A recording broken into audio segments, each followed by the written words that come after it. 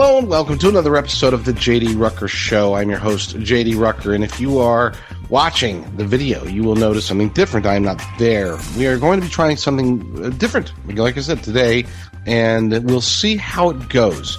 Today's show is specifically dedicated to my good friend, Malcolm, over at America Out Loud Talk Radio. I want to run a test, okay? If you're listening on America Out Loud Talk Radio, pay very close attention. If you're not listening on America Out Loud Talk Radio, then still pay attention because it's important stuff. So the program over there, it's just fantastic. We just picked up some brand new people with attorney Thomas Renz. He's got a show now. Of course, Dr. Peter McCullough has had a show for a while. We've got some great other fantastic people that I listen to and read myself. You know, they post articles, they get some great shows going out there. And we just picked up Dr. Paul Alexander to go to join the lineup. Again, great stuff is happening over there. My intention, my hope has always been to basically divide up, that's probably the wrong way to put it, to make as many exclusive pieces of content as possible. Right now, the way that I've been doing it is that I do my show and it gets broadcast on Rumble and Brighteon and BitChute and Apple Podcasts and Red State Talk Radio and America Out Loud Talk Radio, of course. My question for you, the audience, specifically at America Out Loud Talk Radio, is, hey, are you out there? What I know you're out there, obviously, if you're listening to this, but what sort of, I guess the real question is how passionate are you? How big are you? I have a feeling that the audience at America Out Loud is pretty darn big. But unlike, you can always go to, if you get people that have YouTube channels, for example, they go to YouTube and they say, hey, I'm here on YouTube. And look, I've got 200,000 views on this video and 800 likes or whatever. The one bad part about talk radio is that it is hard to quantify the size of the audience as well as the passion of the audience. Look, I'm not saying, I need to have 100,000 listeners every episode or else I'm out of here. That's not, by no means is that what I'm saying.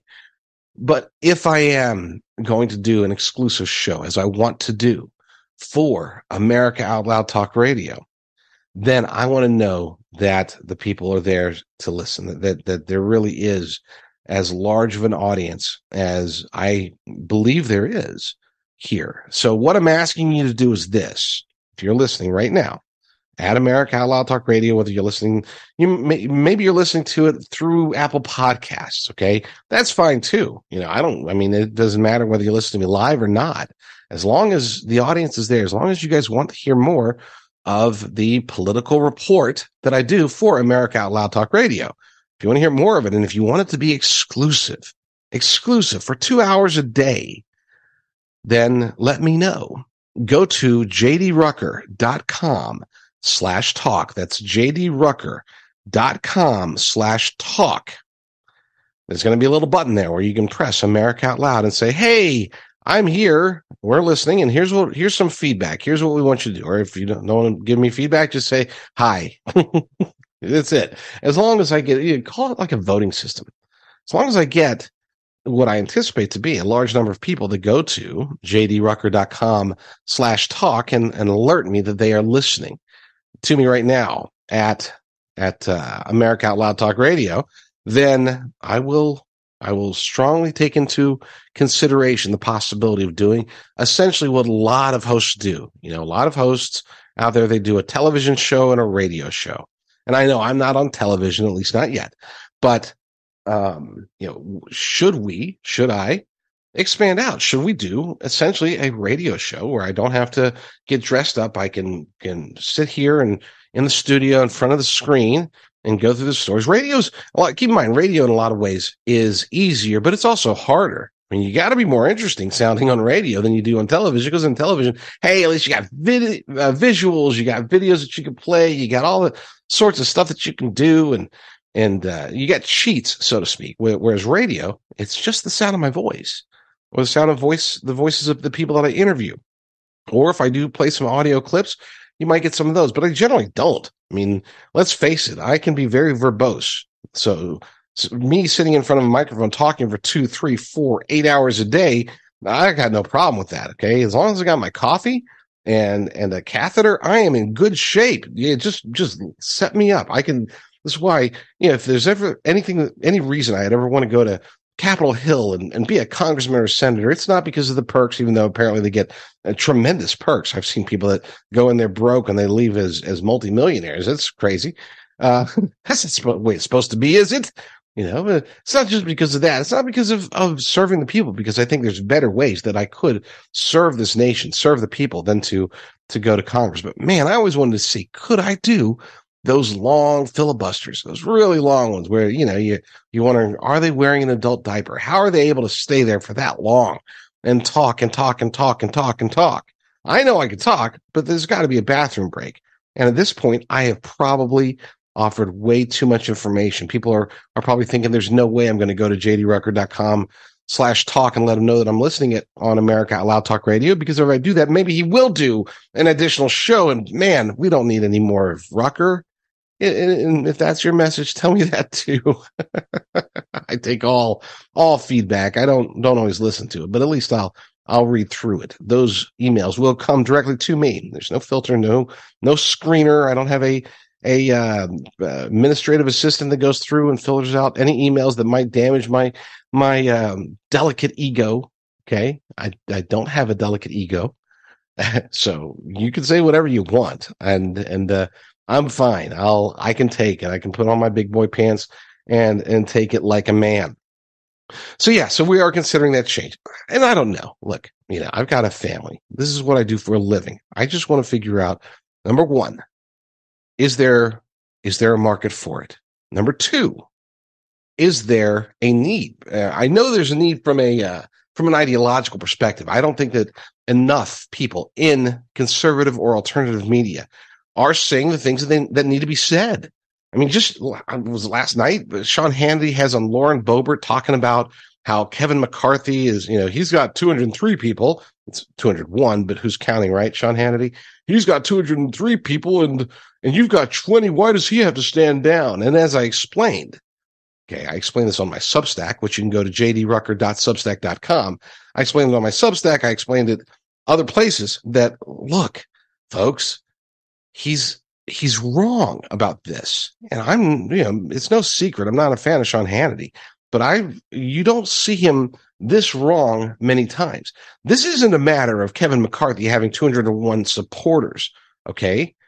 This is a matter, at least at the time when he's interviewing Lauren Boebert, this is a matter of there's 201 members of Congress, Republican members of Congress, who are willing to accept him.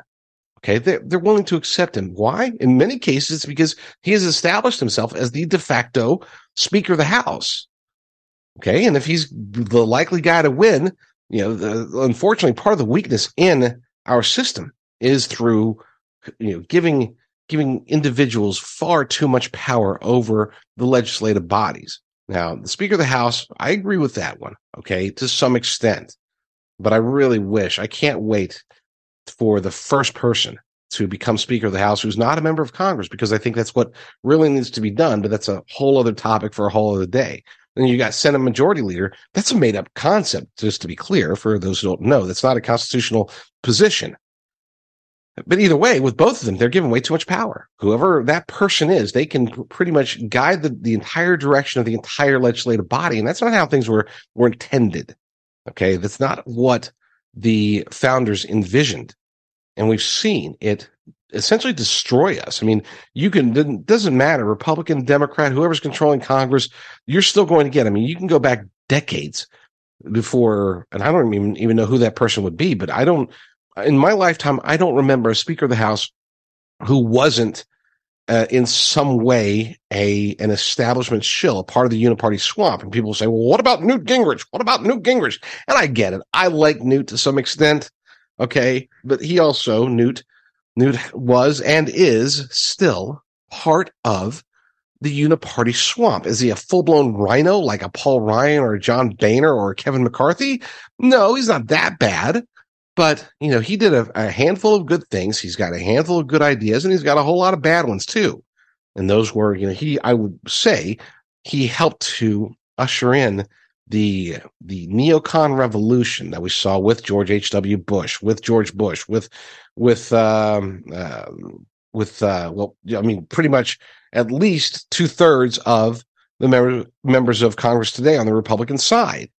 That you can attribute that to Newt Gingrich. He laid down a plan that favored the neocon wing of the Republican Party. And in many ways, despite all the good that he did, and he did do a lot of good, but despite all the good he did, I would say that the negatives that he brought long-term for the party were actually outweighed the positives. So again, I'm not trying to put Newt Gingrich in the same category as a John Boehner or a Paul Ryan or even a Kevin McCarthy. Okay.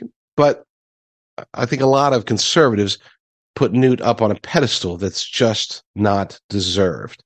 I like Newt, but he's not one of my top picks for, and as again, I would say that he still qualifies as not a break in the long stream of uniparty swamp members, proxies, puppets who have held the gavel over the decades. That's one of the biggest reasons why we as a nation are facing so many problems. It's not because we haven't had good members of Congress or good senators. There haven't been many, but we have had some. But when the people who hold the gavel, when the people who hold control, whether it's the Senate Majority Leader or the Speaker of the House, when they're corrupted, the entire body is corrupted. This is why I am so adamantly opposed to Kevin McCarthy being Speaker of the House. I believe this is why Matt Gaetz and Lauren Boebert and others are so adamantly opposed. And I believe this is why Sean Hannity is so in favor of McCarthy. I would argue that Sean Hannity is, at least now, and possibly has always been, a shill, whether a paid shill or a bullied shill or a blackmailed shill, but whatever. He is a shill for the uniparty elite, the uniparty swamp. Okay? He is part of the establishment. People will say, but he's one of Trump's greatest confidants. And I would say, well, yeah. Why do you think that Trump backed Mehmet Oz? Why do you think that Trump backed Kevin McCarthy? I mean, look, I love Trump, but the dude's impressionable and he listens to the wrong people probably over half the time. Okay. Need I remind people? Omarosa. Okay. H.R. McMaster. Yeah. Rex Tillerson, Reince Priebus, Jim Mattis, Anthony Scaramucci. Okay. Jeff Sessions. I could go up and down the list of just really bad choices. John Kelly? Come on. Give me a break. Mike Pence. Trump picked Mike Pence. He surrounds himself with bad advisors. Those bad advisors help other bad people surround him. And that's his weakness. I mean, you could argue that if it wasn't for that, he could have had a spectacular, one of the greatest presidencies of all time, if not the greatest presidency of all time. He kept having to fight his own people for 4 years, on top of fighting the Democrats, on top of fighting the fake news media, on top of fighting whoever. And I would say that Sean Hannity is one of the biggest examples of that. But back to the point, the reason I bring him up in the first place is because he claims that McCarthy has all the support. McCarthy has de facto support because he's the de facto Speaker of the House. At least that's what he was hoping he would be. He was essentially trying to cut off debate. And then, to be clear, that's what they always do. Okay. You know, whoever's supposed to be the Speaker of the House always ends up becoming the Speaker of the House. They cut deals with the rabble rousers in their particular party, but then they make it happen. Okay. I mean, that's how it works. Pelosi did it. Paul Ryan did it. Okay. I mean, that's what they do. Football playoffs are here. The stakes are higher than ever, and there's no better way to turn playoff football's big game energy into 100 times your money than Prize Picks. Here's how it works. Just select 2 or more players, pick more or less on their stat projections, and place your entry. It's that easy. You can turn $10 into $1,000 with just a few taps. Easy gameplay, quick withdrawals, and an enormous selection of players and stat options are what makes Prize Picks the #1 daily fantasy sports app. Get in the lab and cook up your winning entry. PrizePicks even offers injury insurance so that your entries stay live, even if one of your players leaves mid-game. Join the PrizePicks community of more than 7 million football fans who have already signed up. Right now, PrizePicks is matching your first deposit up to $100 when you download the PrizePicks app and use code GET100. That's code GET100 on PrizePicks for a first deposit match of up to $100. PrizePicks. Pick more, pick less. It's that easy. As a contractor, I choose Hardy Fiber Cement because I've seen it outperform wood-based siding and other hard siding materials. The high-quality craftsmanship translates into beautiful and durable results that leave our customers at G-Fidel extremely satisfied. Using Hardy siding has significantly reduced my callbacks and warranty claims, too. At James Hardy, we're here to support you, from training materials to resources that can help you generate a greater profit. Learn more about growing your business with us at jameshardy.com/build. So Kevin McCarthy is having more trouble than his predecessors, obviously. And I would argue that the strategy being employed by Matt Gaetz, by Lauren Boebert, by Andy Biggs, and all of the people that are opposing McCarthy, it's the right strategy. Is it going to work? I don't know. We'll see. But it's the right one. They throw out there. They stay strong with their opposition. They negotiate, but in the meantime, the negotiation is about getting him out of there, not about figuring out how to cut deals and get themselves committee chairs. That I hope that's not the case. I hope that's not the case. I really do. But if it is, I'll be very disappointed. But if it's not, and I don't think it is, then the strategy is like this. They'll do their thing. They'll continue to oppose, and then once a new speaker or once they have weakened the will of the milquetoast, lukewarm Kevin McCarthy supporters, then they'll say, "Hey, what about this guy? What about this person? What if we go with a consensus candidate?" Okay. And if you are listening, by the way, on America Out Loud Talk Radio, then this may have already played out. Lord willing, it has. And if you are listening on America Out Loud Talk Radio, I will reiterate, for me to strongly consider and to actually do a unique show, an exclusive show for America Out Loud Talk Radio, just a radio-only show, such as today's version, where there's really not much on the screen to look at. There will be a little bit, but nothing there. If for me to do that, I need to know that you guys are out there. So go to jdrucker.com/talk. Say, "Yep, Rucker, we want an exclusive just for America Out Loud Talk Radio." And that's it. Just do a radio show, do a video show or a television show, even though I'm not on real television. Do two separate shows. That way, you can, because I can cover the beauty here is I can cover different topics. And in many cases, I can cover a lot more topics when I'm doing it on radio versus when I'm doing it on video, because with video, there's a lot more production value. And I'm so glad to have a producer starting up next, was it a week from Monday? We'll have our first producer. Well, not first, but our best producer for the show. We'll put it like that. So it should be pretty awesome. But there's a lot, it's just different. Okay. Radio, television, they just are different. So if you want me to start doing an exclusive here, then just say jdrucker.com/talk. So I'll be right back.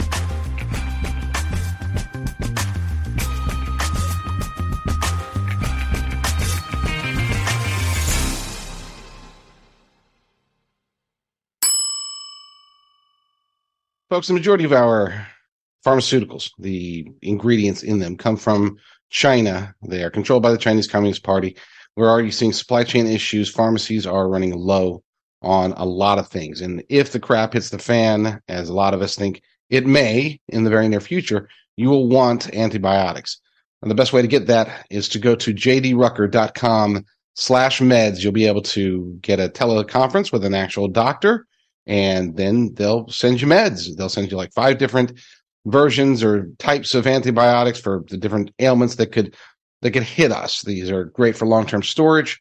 You will want them, and it's one of those things where if you need them, then you'll want them. If you don't need them, then at least you'll have them. So, and here's the thing: if you don't have them, you're almost certainly going to need them at least sometime in the near future. So, jdrucker.com/meds.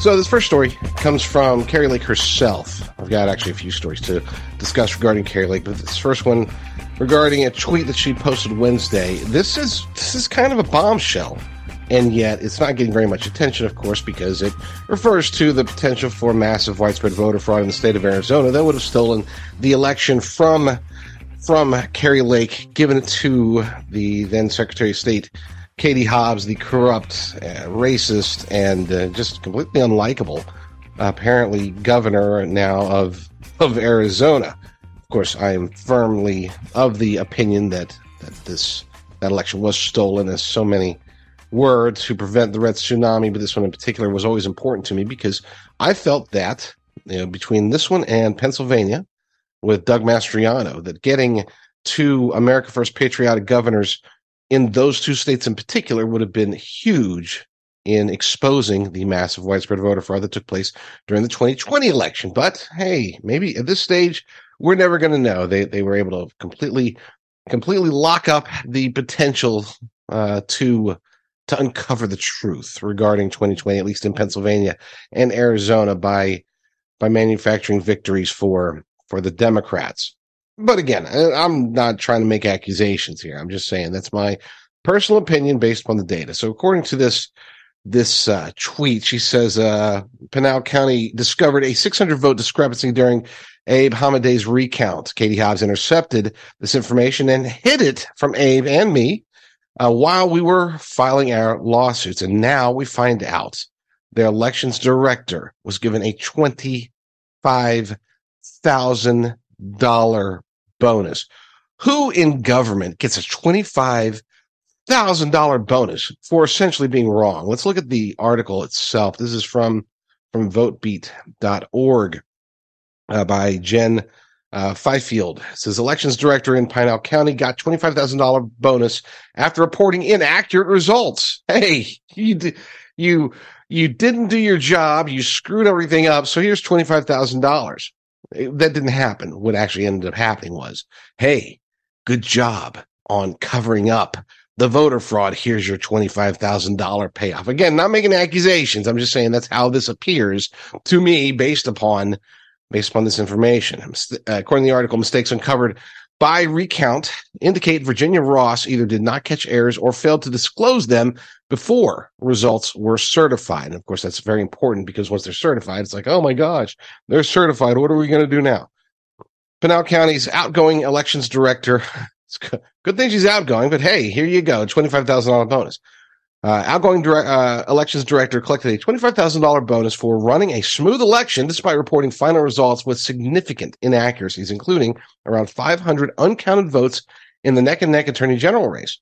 Virginia Ross, the former county recorder, brought in to oversee the election on a short-term contract, either did not catch the mistakes or failed to disclose them before the results were certified in November, according to county officials. The inaccuracies were only revealed publicly last week as part of the results of the statewide recount, and officials attributed the problems mostly to human error during ballot counting on election day. Go figure. This week, the new elections director indicated that Ross may not have taken steps after the election to ensure the results were accurate. Regardless, she collected the bonus and retired. Oh, gosh. I mean, you just can't make this stuff up, okay? Babylon Bee's got nothing on reality in our modern world. Back to the article. Ross was brought in specifically to fix the county's elections. That's a very properly stated opening to that sentence. Ross was brought in specifically to fix the county's elections after a disastrous primary in which county officials made mistakes they later said were easily preventable, such as not ordering enough ballots for polling places. Ross was paid a towering $175,000 for 4 months of work, with the $25,000 bonus contingent on certain conditions. County Supervisor Kevin Kavanaugh said at a supervisor meeting Wednesday that he would like to consider whether it's possible to rescind Ross's bonus. Really? That's it? How about let's investigate and potentially charge, arrest, convict, and jail this person? A few residents who spoke at the meeting demanded it. And there's a quote from Kavanaugh talking to Vote Beat prior to the meeting. On referring to the supervisor's November 21 vote to certify the election results. He said, if errors were known to the board, we would have not likely canvassed. If we had not canvassed, Virginia Ross would not have received her $25,000 bonus. Ooh, the plot. The plot thickens. Vote B was unable to seek comment from Ross, who has since moved out of state. I'm laughing as if this is funny, but it's not. I mean, it's funny, but it's more sad than funny. She's since left the state. Wow. I mean, just wow. And has no publicly listed contact information or identifiable social media accounts. A county spokesperson said he did not have a way to immediately reach her. County officials have assured voters that the recounted results are accurate, but county supervisors still have questions about how and why the results changed. So I'm not going to read the rest of the article. It's actually a pretty detailed article. Good job over there at VoteBeat, Jen Fifield. But the bottom line here is this is just one minor piece. And I say minor. 600 votes is not minor, especially when you consider how close Abe Hamadeh's election was. But this is just one minor. When you look at the scale of the massive widespread voter fraud that took place in Arizona for now 2 elections, when you consider everything that was going on, we get to see a pattern here. We see that these people, they don't put all their eggs in one basket. Their preferred method to steal elections is to have multiple eggs in multiple baskets from multiple people. It's very compartmentalized. I would assume that any of the people that are involved, many of them don't even know they're involved. They're just instructed. They're just useful idiots. Okay. They're instructed to go here, go there, do this, do that, bring the ballots here. Don't do this, don't do that. I know the book says this, but do this instead, and they might have a suspicion, perhaps some of them have a suspicion that what they're doing might be unethical, might be illegal, might be wrong, but hey, they're covered. They're being told by other people. And when you have enough people doing wrong things, especially when they're doing it together, it's like, okay, well, are they going to arrest us all? I think that was the mentality in a lot of ways for a lot of the people that entered the Capitol on January 6, 2021. It's like, wow, everybody else is doing it. I guess we're safe. I mean, it's not like they're going to go out and the FBI is not going to open up cases immediately and go out and hunt down 900 people to arrest them and throw them in gulags indefinitely. What are the chances of that? Except, of course, that's exactly what happened as planned by the deep state, by the FBI. But I digress. Point here is that when you're looking at a situation like this, when you've got this these multiple pathways through which they can engage in massive widespread voter fraud, if you lose one, you're fine. If you lose 2, you're fine. If one person gets busted, it's compartmentalized, so it's not like it's going to be easy to take down the entire cabal.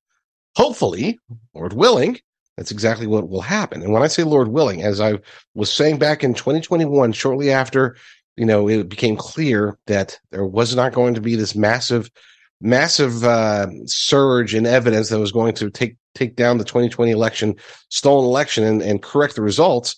I was saying back then, and I'll say today, this is going to be based upon and solely based upon whether or not God wants these elections corrected, whether he wants this cabal, this corruption, this rash of stolen elections here in the United States. If he wants them corrected, then they will be corrected. And there's nothing the bad guys can do about it. If he does not want them corrected, if he wants this to be the state of the United States of America, then there's nothing we can do. That doesn't mean we stop fighting, by the way. I always want to be clear about that. I always have to reiterate that our path forward as America First Patriots, as conservatives, if you are a conservative, as Christians, if you are a Christian, as whatever it is that you use to identify your own ideology, our path forward remains the same no matter what. We still fight the good fight. It's above our pay grade to try to determine if this is going to be something that God is going to intervene with, or if that's going to be something that God's going to intervene with. Whether, we don't make that choice. All we know to do is to continue to do what we do and fight the good fight. This is why I do these shows, it's to spread the truth. On a similar note, there's a story over at thegatewaypundit.com. Arizona Supreme Court responds to Kari Lake's petition for transfer in historic election challenge by Jordan Conradson.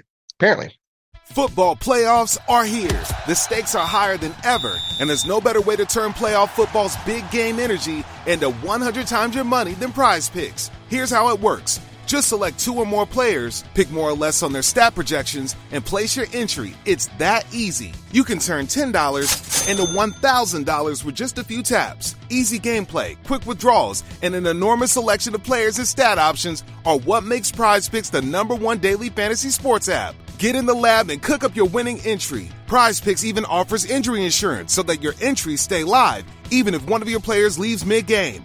Join the Prize Picks community of more than 7 million football fans who have already signed up. Right now, Prize Picks is matching your first deposit up to $100 when you download the Prize Picks app and use code GET100. That's code GET100 on Prize Picks for a first deposit match of up to $100. Prize Picks. Pick more, pick less. It's that easy.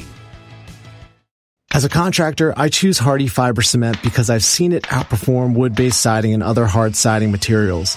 The high-quality craftsmanship translates into beautiful and durable results that leave our customers at G-Fidel extremely satisfied. Using Hardy siding has significantly reduced my callbacks and warranty claims too. At James Hardy, we're here to support you, from training materials to resources that can help you generate a greater profit. Learn more about growing your business with us at jameshardy.com/build. Well, I'll just read from the article. The Arizona Supreme Court responded to Kari Lake's petition to transfer her election lawsuit directly to the state Supreme Court, bypassing the state appeals court. As the Gateway Pundit reported, Kari Lake filed a petition for transfer in the Arizona Supreme Court last week in her lawsuit to overturn the 2020 midterm elections. And there's the petition there. Lake argued that Katie Hobbs' swearing-in ceremony on January 3rd and the electoral chaos that targeted and disenfranchised Republican voters in Maricopa County on Election Day justify an immediate decision from the Arizona Supreme Court and a new election. Gateway Pundit reported, blah, blah, blah, blah, blah. Let me cut to the chase. However, the Supreme Court told Kari Lake the court notes that the Court of Appeals has entered a scheduling order directing respondents in this special action proceeding. No good cause appears to transfer the matter to this court. In other words, she's going to have to go through at least one more step in the process.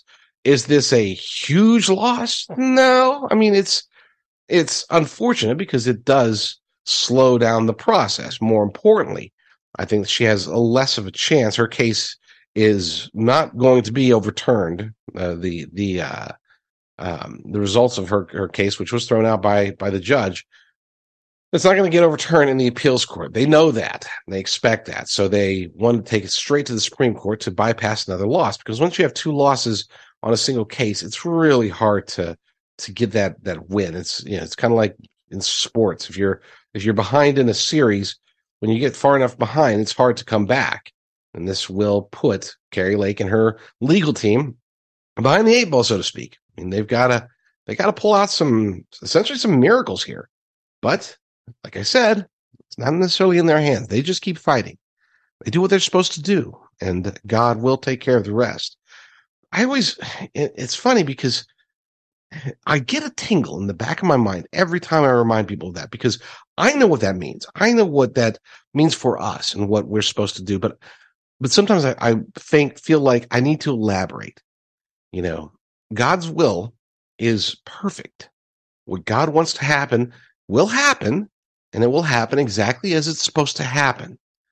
With that said, we don't know what our role is in those plans. This is why it's kind of like the easiest analogy to understand is it's kind of like knowing, hey, there's going to be something cool that may or may not happen at a certain place. Okay, call it, I don't know, maybe you're a bird watcher and you hear that there's certain bird that comes to a certain area at a certain time, right?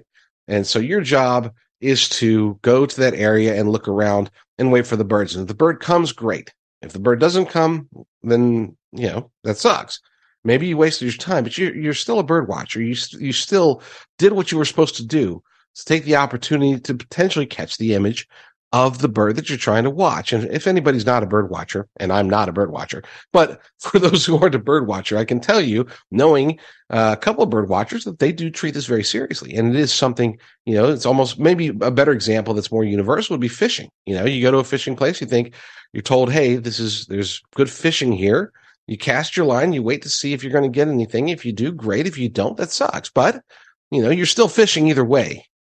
These are very sloppy analogies, and I get that. So I apologize, but I'm trying to make people aware that, because I think a lot of times when we say, oh, it's God's will, God is in control, some people interpret that as, okay, well, I guess I'm not responsible for anything. I guess I don't have to do anything to fight the good fight. If God's in control, what am I going to do? I'm just a average Joe. I might as well go play with my VR headset or watch Netflix or whatever. What's the point of fighting if we don't make a difference?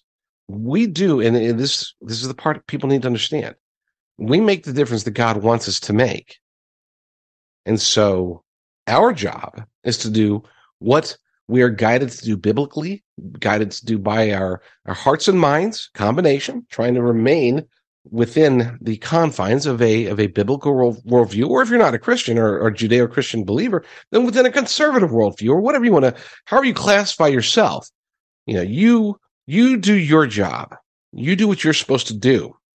And whatever happens, for whatever reason it happens, let it happen. I hope that that's sufficient. It probably isn't. One more quick note. We'll stick with the Kari Lake story. One more quick note from Natural News. Bell Carter, this is an article that was posted also this week. Kari Lake says Katie Hobbs stole elections to protect cartels trafficking drugs and humans across the border. I already explained one of the biggest reasons that I was in support of Kari Lake, not just because I think she's going, or she would have been, potentially she will be, and by golly, I wish she does become, a great governor of Arizona. I think that her future in politics in Arizona and that beyond is bright. Okay, but she understands the problems that the people of Arizona face. Katie Hobbs also understands those problems. The difference is that Katie Hobbs perpetuates them. According to the article, Arizona Republican gubernatorial candidate Kari Lake blasted her Democrat rival and former Secretary of State Katie Hobbs for rigging the November 2022 election. She argued that Hobbs wanted to protect cartels smuggling drugs and humans across the border, and I would wholeheartedly agree. Lake, a former news anchor, revealed her rival's plans during her recent appearance at Steve Bannon's War Room podcast. She told the former White House chief strategist that Hobbs moved to ensure a Democratic win at the gubernatorial race. This, she said, enables the open border systems where cartels can continue to push drugs and traffic people into the United States. And this is according to Hobbs, according to Lake, she said, it is absolutely appalling. And this state is going to go to hell in a handbasket if Katie Hobbs is allowed to take control. Maricopa County Superior Court Judge Peter Thompson rejected Lake's lawsuit on December 27th that sought to overturn the results of the county's elections for governor. The magistrate argued that the GOP candidate failed to prove that there was intentional misconduct that cost her the race. In other words, they knew there was misconduct. They couldn't prove that it was intentional, or at least the judge claimed that. People might ask, why would Katie Hobbs intentionally participate in helping the cartels? How does that benefit her? And it benefits her because those are the orders from the globalist elite cabal, from the George Soroses and the Barack Obamas, the Bill Gateses and the Klaus Schwabs of the world. They want our borders open, and Arizona is key to that.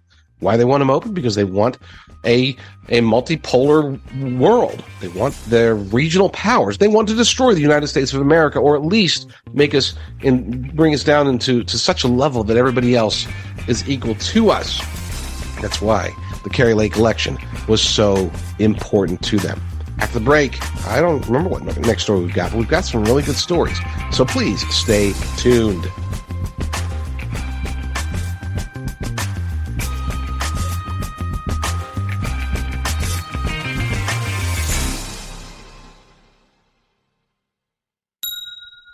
There's a reason Klaus Schwab, Joe Biden, and the globalist elites want your life savings locked in IRAs and other portfolio management schemes that they control.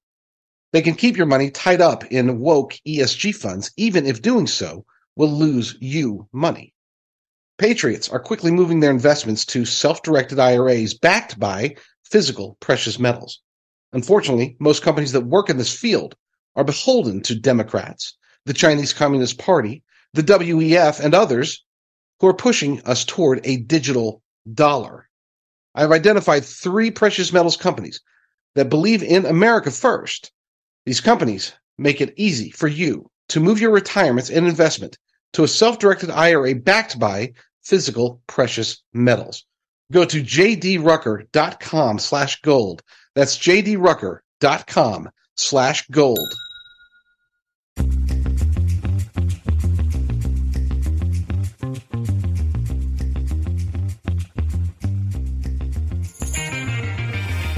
One of the reasons that I am so hopeful that I get to hear from many of you by going to jdrucker.com/talk on behalf of listeners as well as readers, as well as whether you're listening on Apple Podcast or directly over at America Out Loud Talk Radio. I want to hear from you, because one of the things that's so appealing about the site and about what Malcolm has put together with just a tremendous lineup of people is the articles there are, among the best. My jobs, as far as news aggregation, include the libertydaily.com, which is the conservative alternative to the Drudge Report. It's fantastic, and we post 100 to 150 stories a day there. I am the lone editor. When people hear that I'm the lone editor, they don't realize that there is an owner, and that's Matthew Burke, and he's a stud. Okay, he's a true patriot, and he handles the site most of the time. People will send me emails saying, "Why did you publish this?" or "Here's a different, whatever." It's like, hey, I'm off duty today. Okay, I work the weekends. I work some weekdays. I fill in. This is a two-man show to try to manage a site that gets about 10 million visitors a month. So we're doing the best we can, and I think we do a fantastic job tooting my horn there. But we also have discernreport.com. This is a site that I own. Discernreport.com is, I guess, kind of like a hybrid between, it would be closer to, I would say, revolver.news, which is Darren Beatty's fantastic site. It'd be more akin to that one than to Drudge Report, because we publish not nearly as many stories as we do over the Liberty Daily. I might post 20, 30, 40, depending on the news day.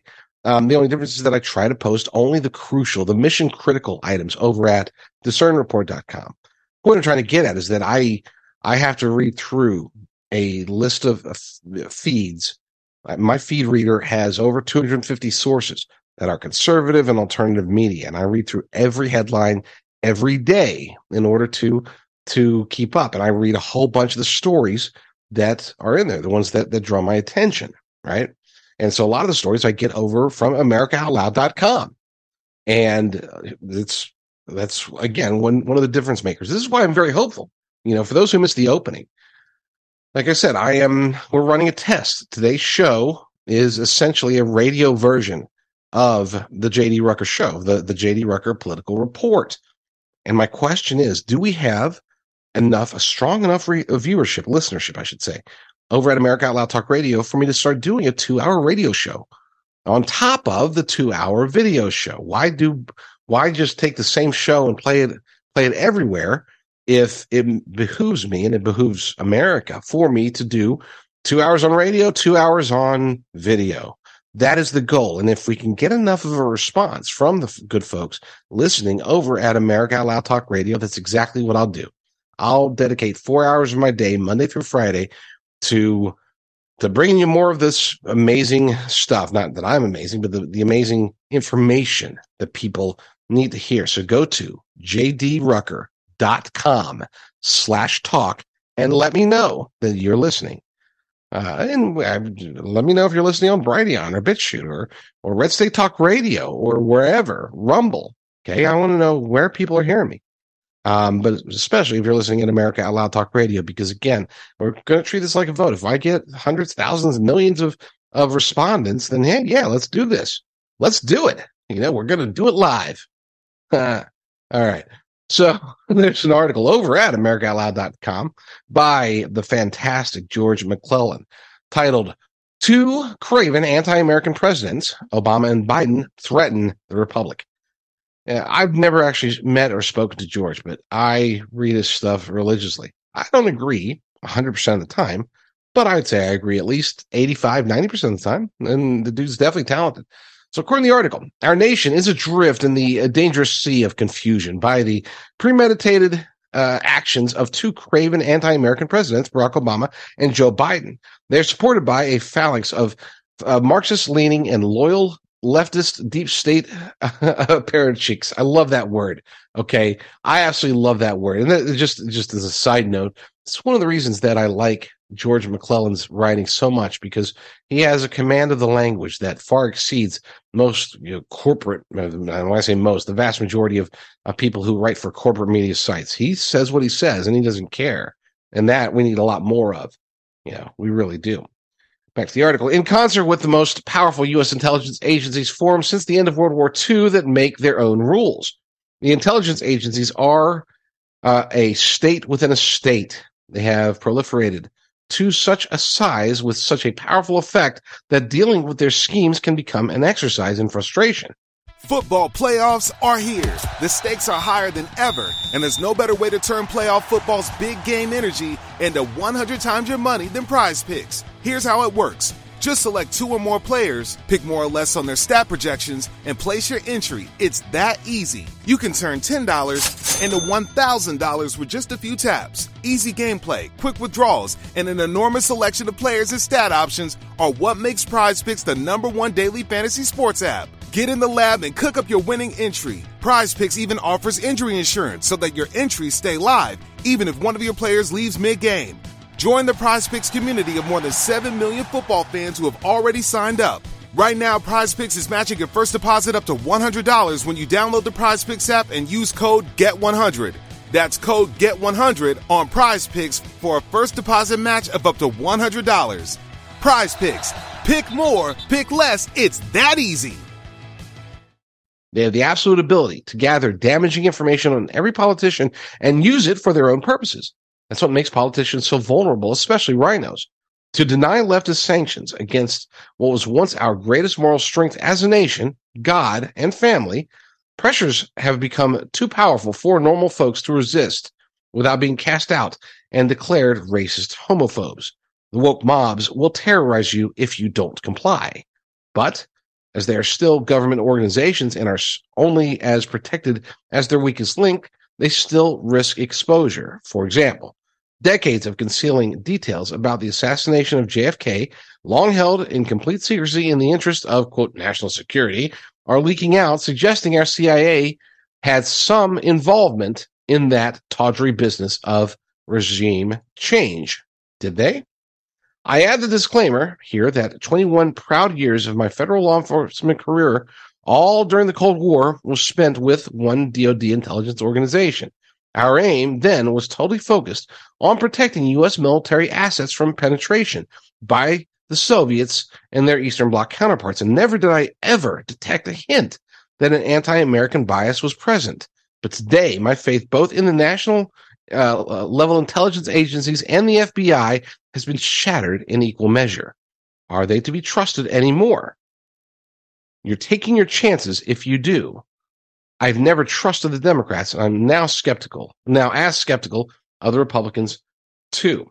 Now let's stop right there and let's break that down. So, he's saying that during his time, during the Cold War, George's time with we'll call it the intelligence industrial complex, which works in line with the military industrial complex. And of course, that's not just within our government. That's not just within our military. That's not just within our intelligence agencies. It's also through corporations and individuals and non-government organizations, as well as other governments themselves. They all participate in these various industrial complexes.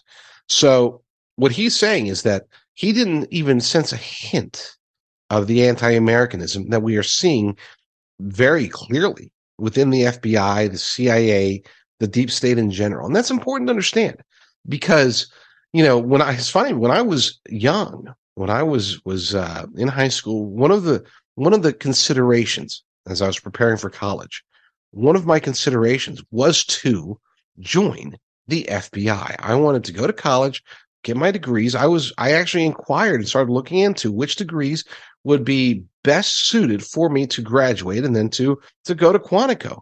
That was one of the things that I strongly considered. I ended up praise the Lord for this. I ended up going in a very different direction, obviously, as you're listening to me as a journalist. But at least at the time, there was a very serious degree of honor associated with participating in the FBI and to some extent the CIA as well. The CIA has always had a certain level of corruption. That's just part of the game. Okay. That's part of you can't, and I'm not defending them when I say this. I'm just saying that it's very hard to do what the CIA does without corruption creeping in. And when I say very hard, I would say it's almost impossible. Okay. Because they have to dive into the bowels of the worst aspects of humanity in order to accomplish their goals, their missions. Oftentimes those missions force them to do things that are morally questionable. When you dance with the devil enough, eventually you're going to like it. And I think that's what's happened with our CIA. And anybody who's in the CIA for long enough, I believe, will be 100% corrupted.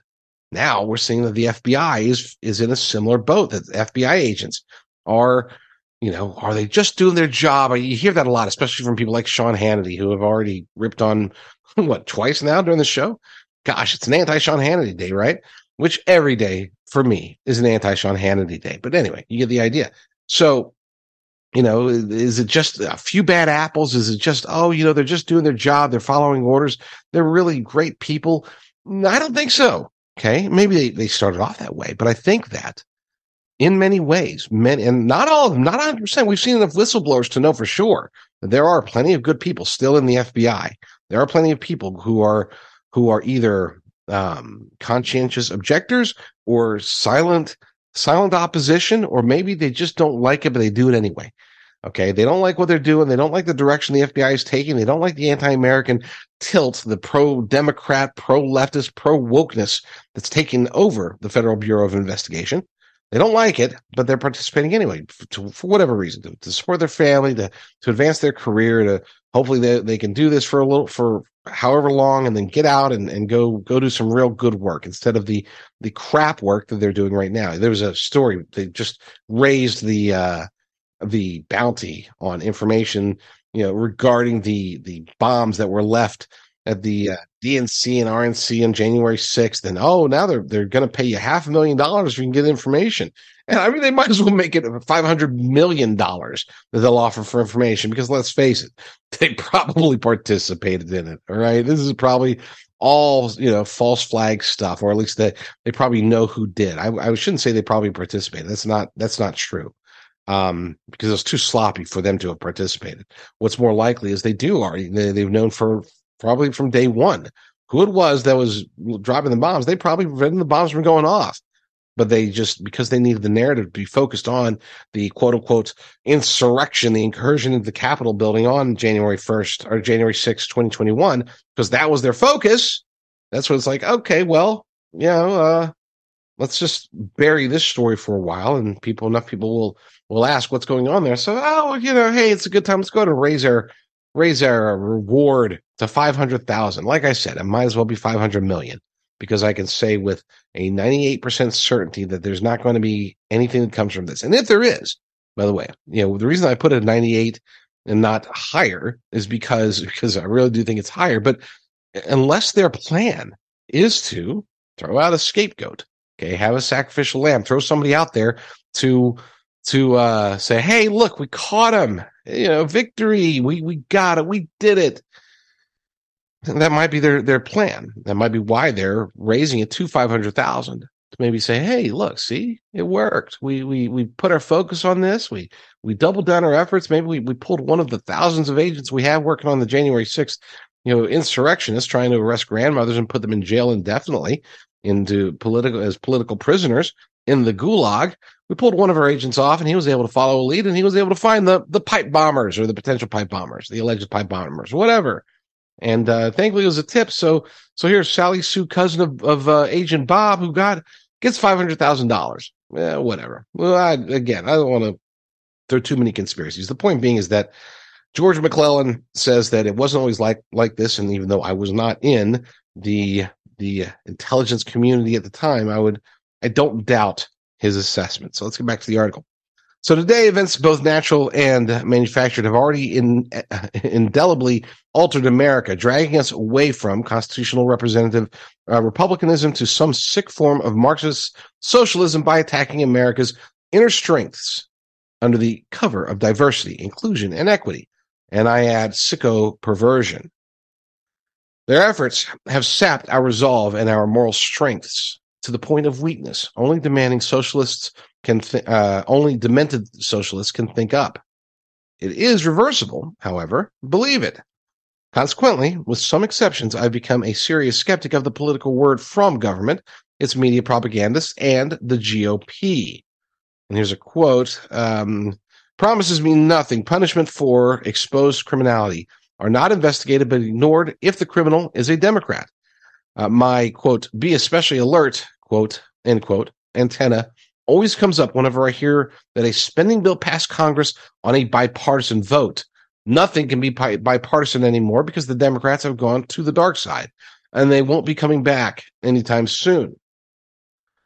Power and control is their game, and cheating, lying, and scheming is their path to getting there and keeping it. We can smell a rat when taxpayer provided funds are dispensed to benefit the supposed needs of a corrupt politician, especially when funds go to unions that return most of it back to Democrats as donations. We are drowning in corruption, and the state within the state supports it. The 06 January Capitol insurrection is also turning into a Democrats-conducted fiasco, a waste of time, money, and energy to try to stop the Trump juggernaut they fear is coming. Leaked data informs us of the behind-the-scenes machinations. Pelosi constructed two drop protections for the Capitol building and manufacture reasons why Trump did it. The whole business lacks the controls of authority except for one person, the Speaker of the House. Where did Pelosi claim that power? Who gave it to her? Why didn't Republicans stand up and challenge her on her crappy leadership? Speaking of crappy leadership, how about Kevin McCarthy's fading dream of becoming Speaker? But it doesn't matter. Who cares? It's the seniority business again. McCarthy is the last remnant of the old rhino neoconservative that Boehner and Ryan led to Republican losses. He's not to be trusted any more than Nancy Pelosi, so why give him the gavel? But why not? The sole job of the Speaker is to stop Biden's spending. That's all that remains till 2024. Nothing else matters.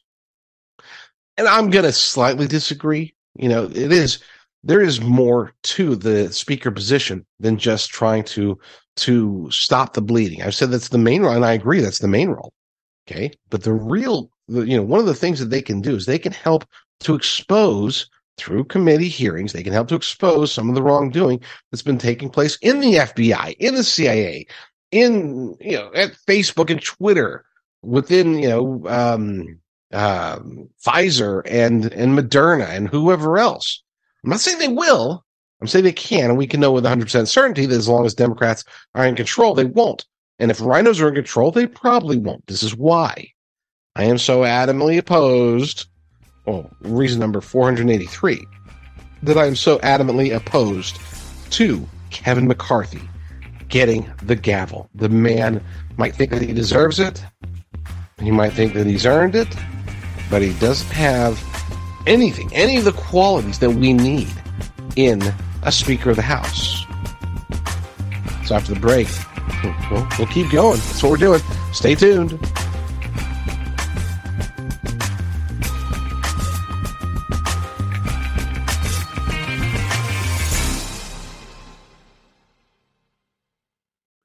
Folks, if you were listening to this show, watching this show, chances are you have MyPillow products. I'm here to tell you that you need more. And the reason being is, well, twofold. Number one, because there's some amazing sales going on at MyPillow.com right now. But number two, because, frankly, they're hurting. I don't want to, I'm not saying this, I'll probably get in trouble for even saying it, but I can tell you based upon sales, I can tell you based upon reactions that I've been receiving from other show hosts, other conservative news outlets, that MyPillow sales have gone down dramatically. They are hurting just like the rest of us. I mean, many of us are hurting. Vast majority of us are hurting. But if you can, whether you've got a MyPillow or not, take a moment, support this America First company, support Mike Lindell, support the show by going to MyPillow.com and using promo code JDR. That's MyPillow.com, promo code JDR, or call 1-800-862-0382. That's 1-800-862-0382. Promo code JDR. Help out 2 America First companies. Anyone who's familiar with my show or listened to my show before knows that I am a very huge proponent of preparedness. I haven't always been. I didn't become a prepper until really 2021. But since then, I've been working diligently to find companies that offer the things that we need. And if the crap hits the fan, I want to be ready for it. And I want you to be ready for it too. I've picked up some sponsors for long-term storage food, for precious metals, for solar power. I've got a candle sponsor. We've got, antibiotics for storage, just in case the pharmaceutical supply chain goes down. We got med kits, nutraceuticals, natural survival. We got guns and ammo. You can buy them by going to jdrucker.com/prepare, jdrucker.com/prepare. Bug out bags, the works. So stock up now while you still can. Football playoffs are here. The stakes are higher than ever, and there's no better way to turn playoff football's big game energy into 100 times your money than Prize Picks. Here's how it works. Just select 2 or more players, pick more or less on their stat projections, and place your entry. It's that easy. You can turn $10 into $1,000 with just a few taps. Easy gameplay, quick withdrawals, and an enormous selection of players and stat options are what makes Prize Picks the #1 daily fantasy sports app. Get in the lab and cook up your winning entry. Prize Picks even offers injury insurance so that your entries stay live, even if one of your players leaves mid-game. Join the Prize Picks community of more than 7 million football fans who have already signed up. Right now, Prize Picks is matching your first deposit up to $100 when you download the Prize Picks app and use code GET100. That's code GET100 on Prize Picks for a first deposit match of up to $100. Prize Picks. Pick more, pick less. It's that easy. As a contractor, I choose Hardy Fiber Cement because I've seen it outperform wood-based siding and other hard siding materials. The high-quality craftsmanship translates into beautiful and durable results that leave our customers at G-Fidel extremely satisfied. Using Hardy siding has significantly reduced my callbacks and warranty claims too. At James Hardy, we're here to support you, from training materials to resources that can help you generate a greater profit. Learn more about growing your business with us at jameshardy.com/build.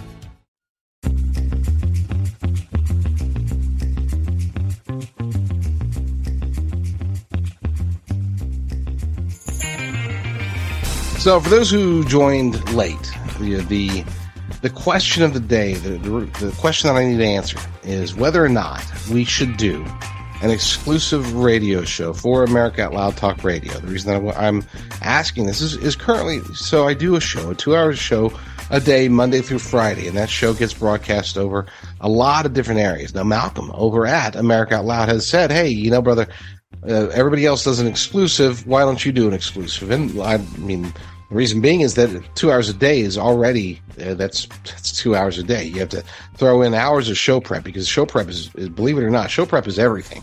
Okay. Show prep takes more time than the show itself, because I want to know the stories inside and out, and searching for the stories, reading them, watching the videos, getting the information, getting my knowledge base set so that I can do a 2-hour show, because we don't do a whole lot of interviews. Someday I think we will, especially considering that on January 16th, tentatively, Lord willing, we will have finally a full-blown producer for the show that will make it easier for me to not only just do interviews, but also to take live calls, to do chats, to do a lot of the things that other shows do that I just haven't been able to do ever since I went solo without a producer. So now that we got a producer coming back on, it's going to be hopefully absolutely fantastic. And as a result, it has opened up the possibility that maybe I could do a radio show. In many ways, radio is very much harder than just doing video, because people say, but you've got to. The only easier part about radio is that I don't have to put on my suit and tie. That's it. Everything else is pretty much harder because you have to be really on your game. Radio is designed to be heard and not seen, and so you don't have a lot of the same benefits that you have with video. When I do a video show, I can just throw stuff up on the screen, and there's a lot more Obviously, a lot more is in completely more visual aspects to it. I can play other people's videos. There's a lot more. There's a lot of easy buttons, I guess you could say, associated with video that with audio. You just got to be smart and interesting all the time. You can lose people the moment you start sucking on radio. People can always turn the channel. So, the prerequisite that I have, if I'm going to do a unique, exclusive show, 2 hours a day, Monday through Friday, radio only for America Out Loud Talk Radio, then by golly, I got to know that the people are listening. So that means that if you are listening right now, whether you're listening on Apple Podcasts or Red State Talk Radio, or of course, most importantly, directly from AmericaOutloud.com itself, please go to jdrucker.com/talk, jdrucker.com/talk, and to give me some feedback. Tell me, hey, I'm listening to, hey, you should do a show. Hey, one show a day is plenty. We're getting sick and tired of hearing you so much. Give whatever feedback. I can take it. Big boy pants are on. Okay? Big boy pants are on. So this next story, this might actually end up taking a couple of segments because this is an important story. Came out this week from my good friends over at the Epoch Times. Michael Wilkerson is the author, and is titled 12 Events to Watch For in 2023. And I have a feeling, I say I could do 2 segments. I could probably do 2 whole shows based upon the information that he reveals in here and the questions that he asks, and most importantly, the focal points that we need. Look, we're at a point in American history, unlike any other time.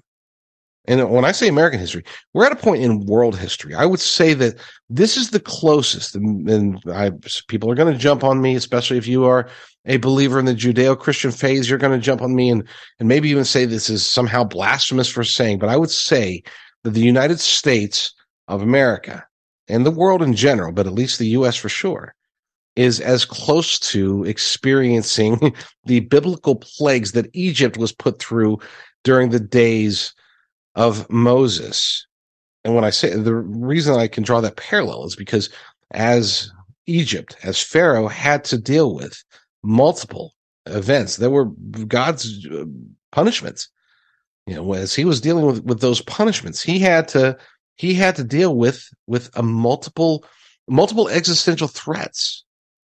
Some of them were signs, some of them were minor, some of them were major, but all of them were crazy. And when we look at what's happening in the United States today, I don't think it's a stretch to say that we are experiencing, obviously not the same types, but I would say arguably even more severe levels, or potentially severe, not severe today, but growing more severe every day, different types of existential threats. We've never faced this as a nation. Okay. We're very good. You give us 1 threat at a time, 2 threats at a time, we can handle it. Okay. We can handle it. We are, as a nation, we're very resilient, very resourceful. Okay. American exceptionalism is, or at least it was real. It was real just a couple of years ago. I don't know what's changed. Maybe it's the younger generation. Of course, that means that I'm part of the older generation because I don't want to blame myself, but maybe it was our generation.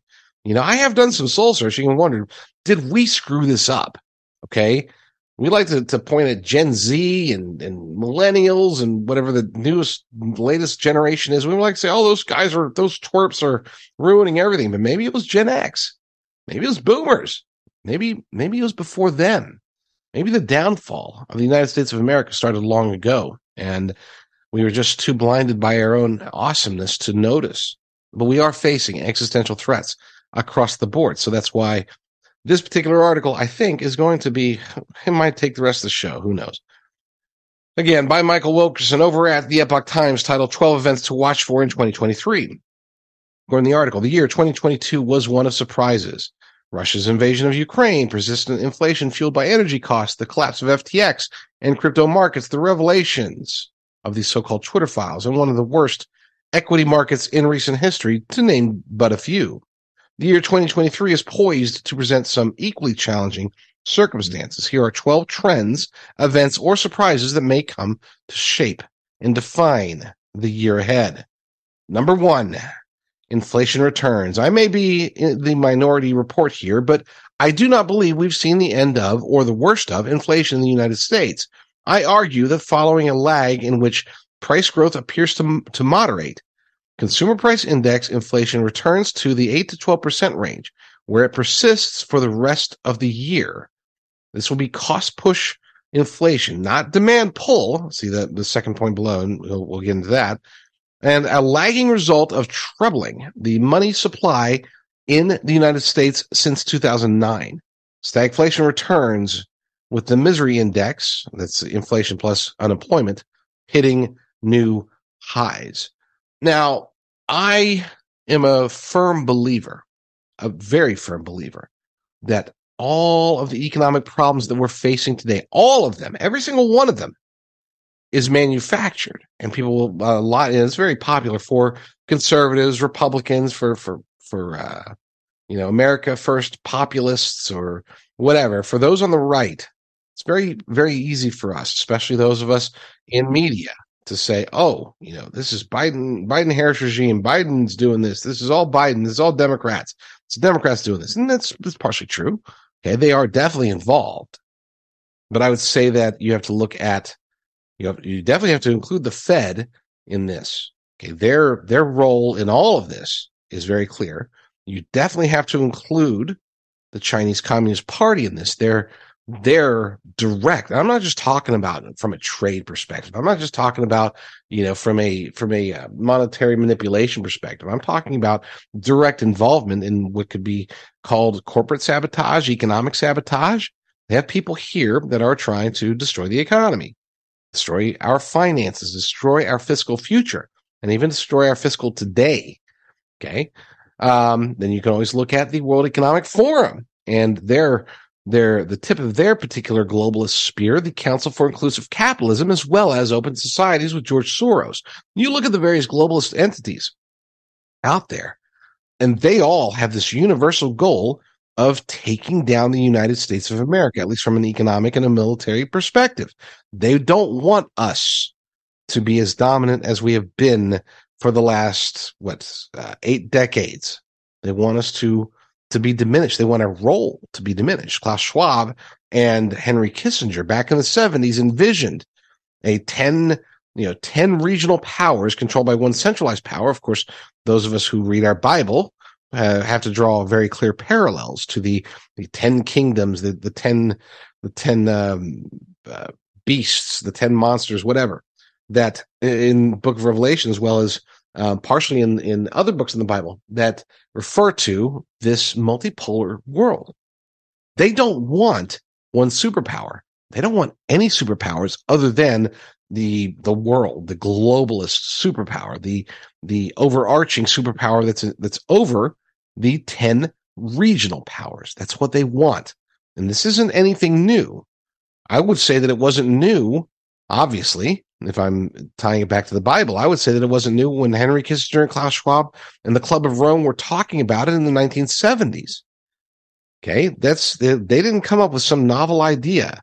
They are just putting words and actions towards a plan that I believe goes all the way back. I mean, you can go all the way back to the Garden of Eden when the machinations of the adversary were initially rolled out, at least against humanity itself.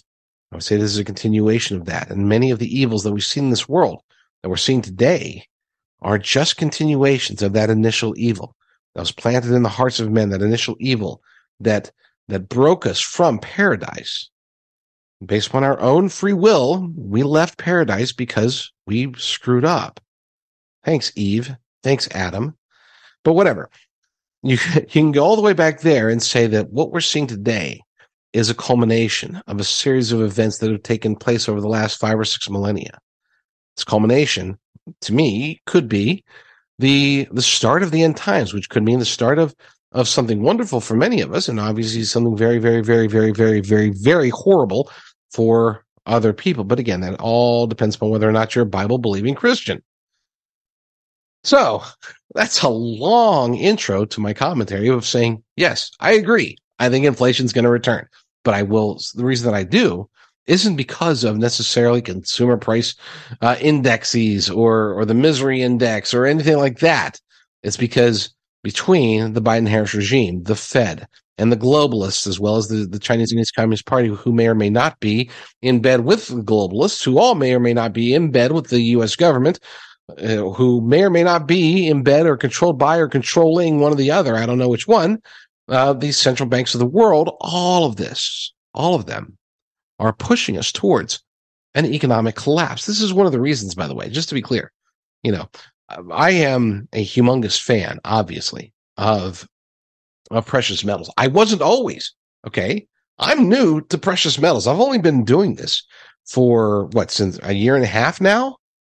Before today, before this current situation, I was against precious metals. I used to get hit up since 2017. I was hit up probably at least every single week by one gold company or another or whoever saying, hey, we should sponsor your show. You're a conservative. We should sponsor your show. We sponsor conservatives. And I always said no.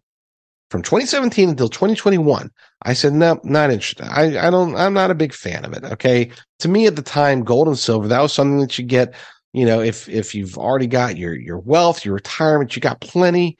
Now you just want to protect it in case something crazy happens, like 2008, 2009, something like that. So yeah. Okay. So you might want to get gold if you're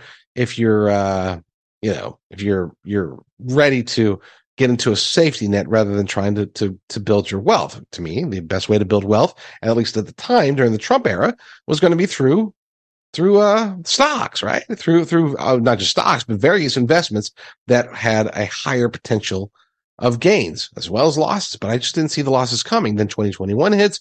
Joe Biden is installed into the White House.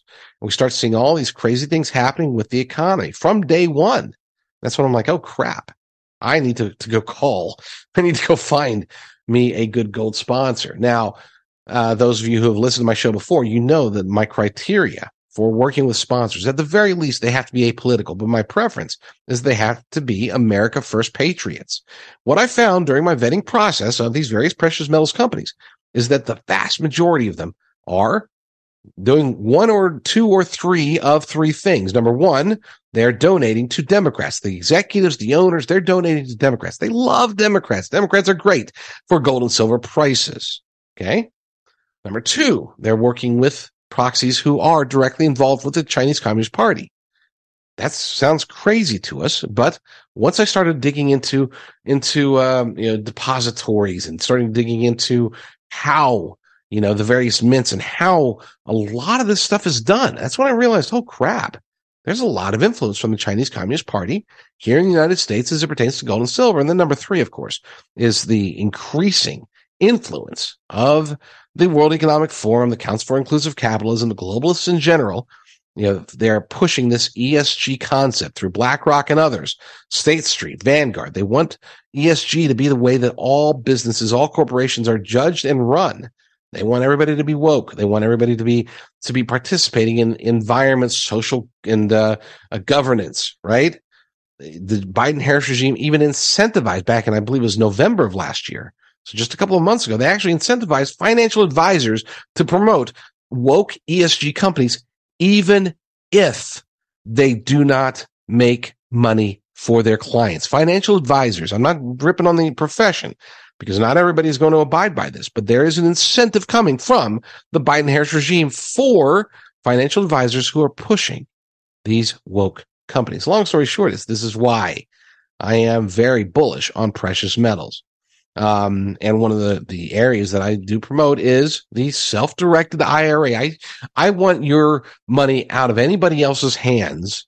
I want it to be safe in a depository where you have access to it. Physical precious metals. Okay, where you have access to it, you can go collect it. It's yours. It's there. You can touch it. I'm not talking about paper gold here. So this is why I created a page, jdrucker.com/IRA, jdrucker.com/IRA. I found of all the companies that I vetted out, I found three that are not donating to Democrats, working with the Chinese Communist Party, or working on behalf of the World Economic Forum. Just 3. And you'll be able to find those 3 companies there at jdrucker.com/IRA. Like I said, this story, I said it was probably going to take at least 2 segments. Well, we were able to make it to the first of 12 in this 4th segment of today's show. So I'm going to have to speed through if I'm going to even get it down to just 2 segments. But we can do it. I read fast, I talk fast. You guys listen fast, so we're ready for this. So stay tuned.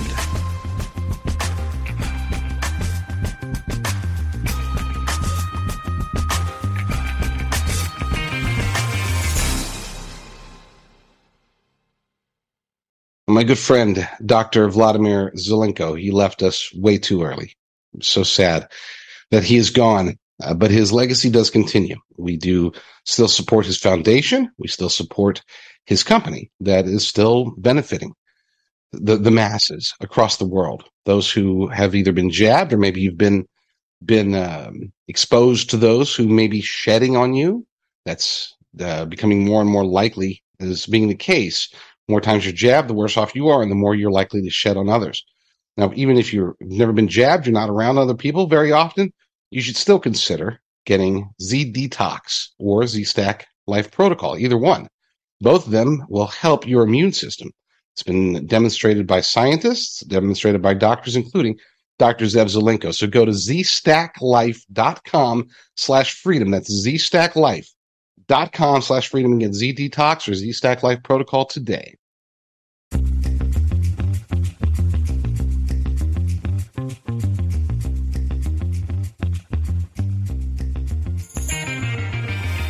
So for those who joined late, just a quick reiteration. Go to, wherever you're listening, especially if you're listening at America Out Loud Talk Radio, go to jdrucker.com/talk and let me know that you're listening there, because we are strongly considering doing an exclusive radio-only show for America Out Loud Talk Radio. So go to jdrucker.com/talk. Let me know where you're hearing me and what you think. Should we do, on top of the 2-hour show that we do Monday through Friday every day, should we do a 2-hour radio version where I just don't get on video?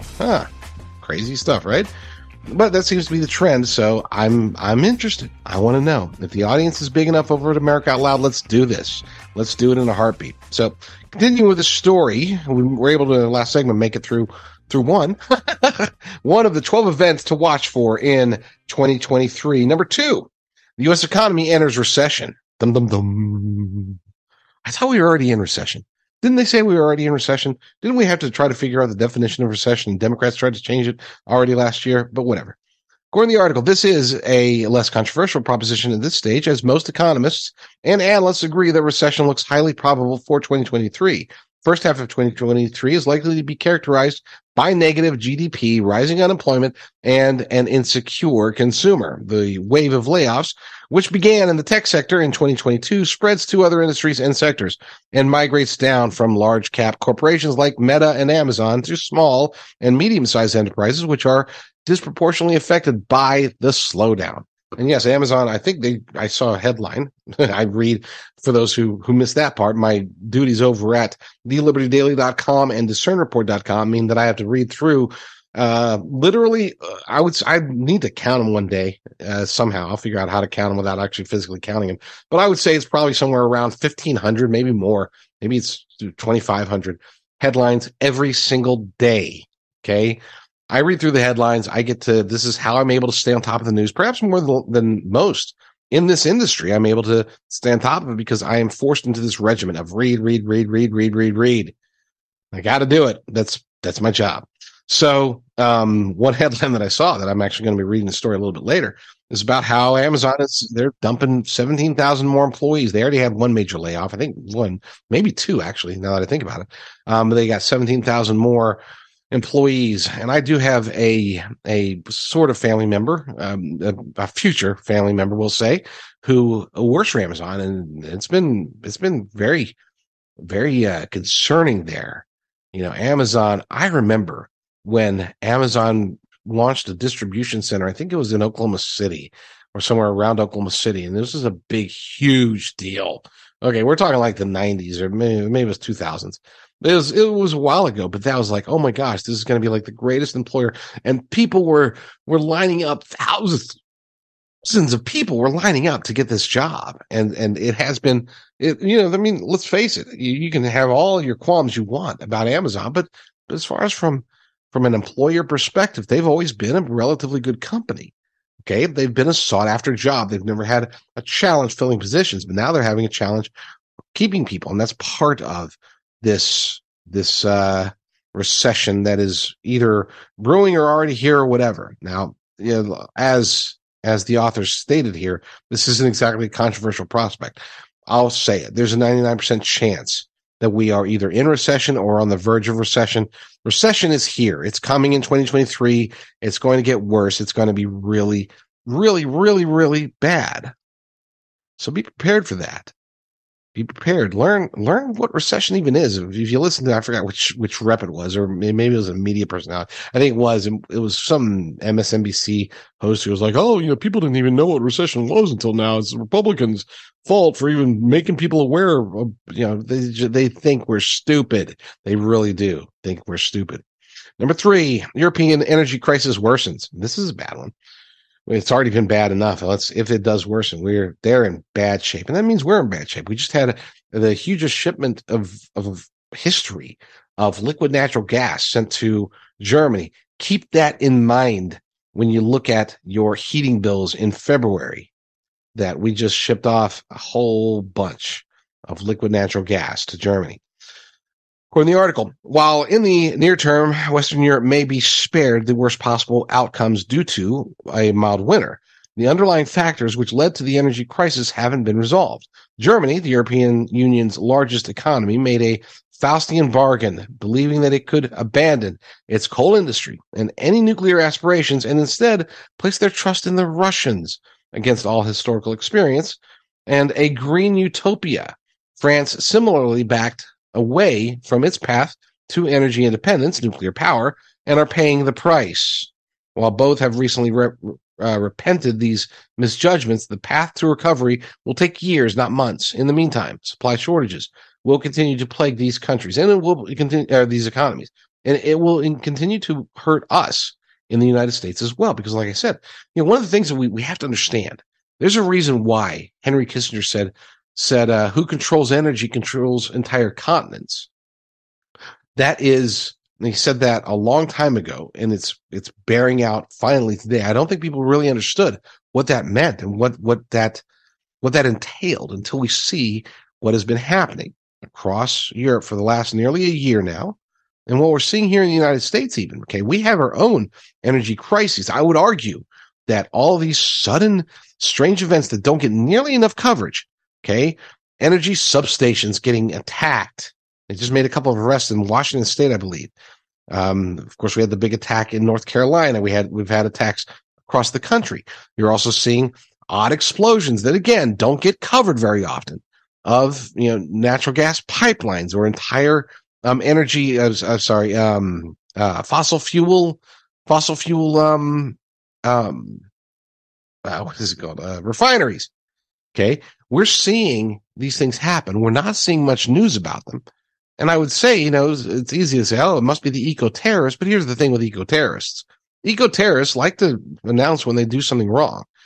Actual domestic terrorists working on behalf of the globalist elite cabal, they don't even want you to know that it's happening at all. They don't want you to know if a electric substation is sabotaged, or 3 of them, or 5 of them, or 15 of them, or 200 of them.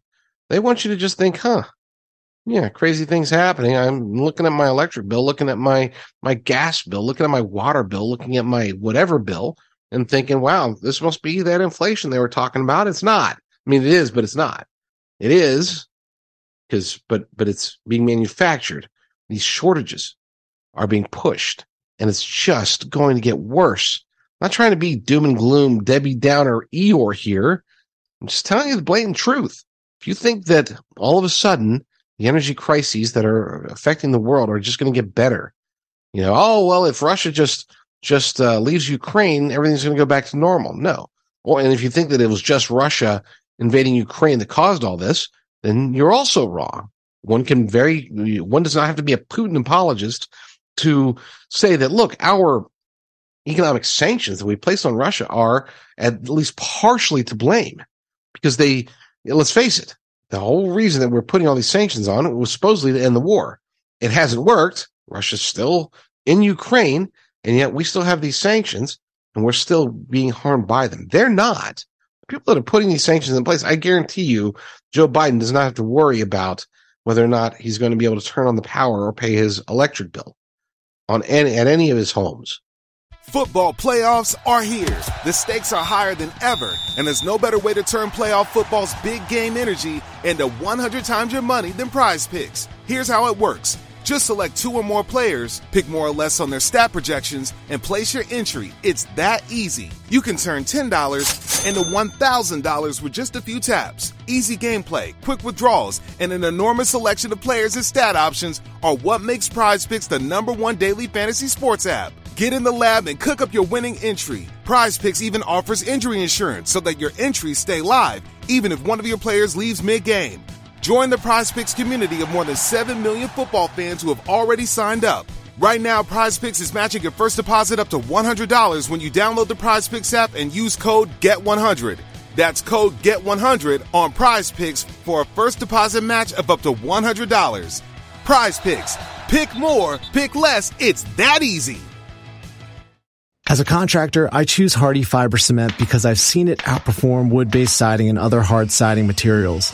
The high-quality craftsmanship translates into beautiful and durable results that leave our customers at G-Fidel extremely satisfied.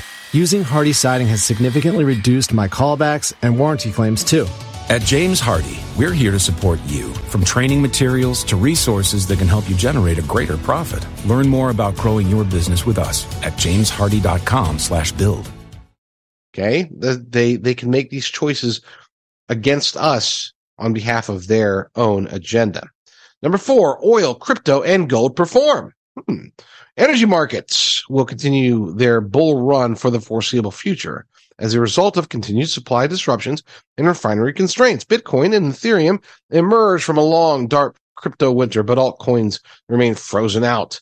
The dollar begins a long, if slow and turbulent slide from 2022 highs as peak demand from rapidly rising interest rates eases. Okay. They didn't mention gold pricing there. But I've heard reports. And again, obviously, just considering that, that I have my own, sponsors for gold, which if you missed the last segment, I said, the reason I picked up gold sponsors, it's not because they've always been lucrative. They've always been great. This is why most conservative hosts have had them. I didn't pick them up until I thought gold was crucial. And I do think gold and silver, precious metals, physical precious metals are crucial today for sure. The reason I think that is because, all the things that we're hearing here. Now, oil, people say, there's one, I guess you could say, side sort of benefit if you're an investor, no benefit for the rest of us, but benefit for the investors. Oil is probably going to outperform or overperform based upon the shortages. Okay. If I had to invest in something other than precious metals, if I was absolutely forced to, it would probably be fossil fuels, because even with the shortages means higher prices. Higher prices means, hey, more money for us, right? As far as crypto, I don't know about this one. Okay. Bitcoin and Ethereum emerge from a long, dark crypto winter. It all depends on what the powers that be want. Okay. What is their plan for crypto? I don't know. I know that they do want central bank digital currencies. I saw a conspiracy theory very recently that Bitcoin was designed as the precursor for central bank digital currencies. It was the trial run, and that they're going to pull the plug or transfer everything over. And all of a sudden this decentralized, semi-anonymous and mostly secure cryptocurrency, the grandfather of them all, is going to be revealed to be a wolf in sheep's clothing. And oh, by the way, it was always the globalist central bankers that were in charge of it the whole time. Suckers. I don't know. No, I doubt that. But hey, the theory's floating out there. Point being is that I don't know if there's going to be a resurgence for Ethereum and Bitcoin. I kind of hope there is, because I am a fan of alternative economies. But I got out of both of them long ago. So from a personal perspective, I'm hopeful, not for my own finances, but for the sake of those who have. And I know a lot of people who have had a lot of money tied into crypto. So, yeah, I do hope there's a rebound, but I don't know if that's what's in the cards for it. Number 5, continued rise of resource nationalism. Concerning. Or is it? Maybe this is a good thing. According to the article, the unforgettable geopolitical lesson of the pandemic era has been that just-in-time supply chain dependence on countries that many or may not have, I think that meant that may or may not have another nation's interests at heart represents a dangerous strategic folly. It's well and good that we learned the lessons when we did. Countries around the world are now aggressively working to realign their supply chains and ensure they have strategic resources in adequate supply to meet unexpected black swan events. Look for increasingly protectionist and nationalistic policies to dominate trade discussions.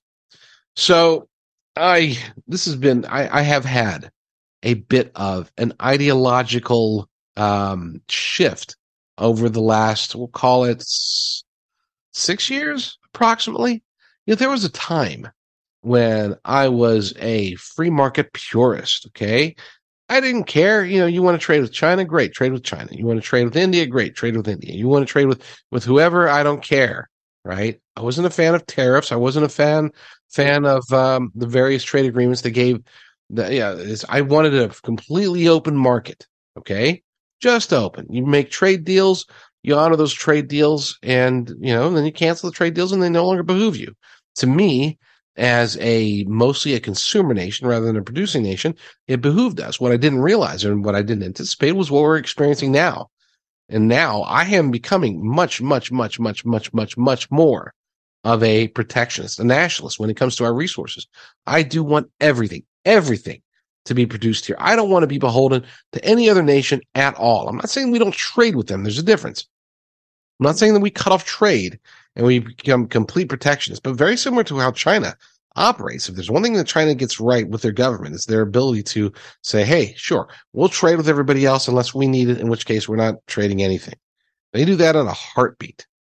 Okay. I'm not suggesting we mimic their style or their authoritarianism or the fact that they have so much control over industries in their nation. God forbid that. I'm not saying that.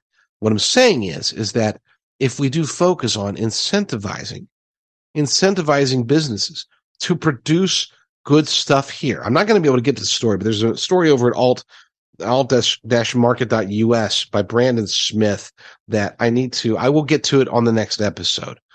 For sure. I've been sitting on it for a couple of episodes. It's a long discussion, but long story short is that he's saying, look, if we really want to fix this, our economic woes, then we have to start producing. And the way that we can produce here versus having to import so much stuff from everybody else, especially China, is if we focus on our greatest strength, which is quality. If we focus on quality here in the United States, if we produce things that are made to last, okay, there's a reason why so many goods, especially from China, why so many goods are essentially disposable. They're cheap. That's the quote unquote good part about it, but they're designed you have to replace them every X amount of period of time. I mean, who remembers being able to buy a washer and dryer and expect to be able to use that washer and dryer for years, if not decades? That's not the case. I don't know if you bought washers and dryers lately, but they seem to be breaking down after like 2 or 3 years now. Okay. That doesn't make any sense, except it does, because now you got to get warranties. Now you got to replace them. Now, sure, it was half the price of the one that you paid for before. It's supposedly better off and definitely, consumes much less energy because that's the important part, right? Better for the environment. But the equipment has become crap. It's not just washers and dryers or lawnmowers or dishwashers or whatever. It's pretty much across the board. The only industry that hasn't truly been affected by that has been the automotive industry, where just based upon the style of technological advancements there, cars, generally speaking, have gotten better from I don't have time to explain that. Cars can last longer. We'll just leave it there. Point being is that the continued rise of resource nationalism, that I love. I want that to be the case. I'm not saying we become complete isolationists. I'm not saying we stop trade.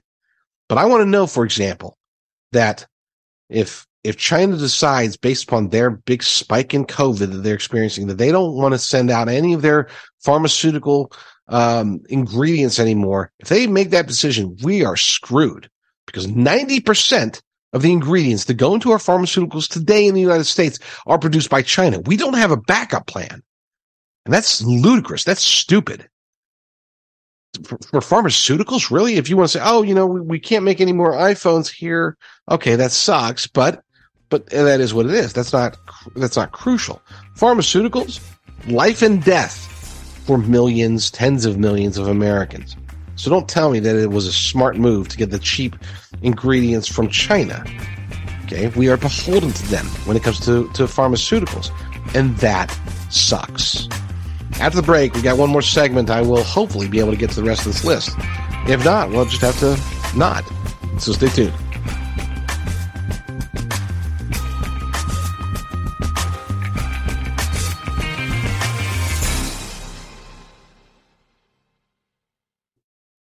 So let's be honest, the vast majority of long-term storage, survival food, prepper food, it's just awful. I mean, it just tastes really, really bad.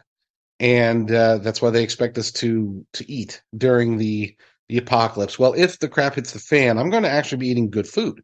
I go to lateprepper.com, a website that I built based upon two partnerships, the two companies that produce actually really good food.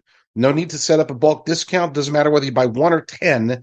There's no hidden fees here. As a matter of fact, we charge the same price that the source companies charge. The difference is we actually have exclusive discounts. Use promo code PREP 2023 for 10% off, or for you big spenders, use code PREP 2030 for 15% off on orders of $777 or more. Go to lateprepper.com and eat well for the apocalypse.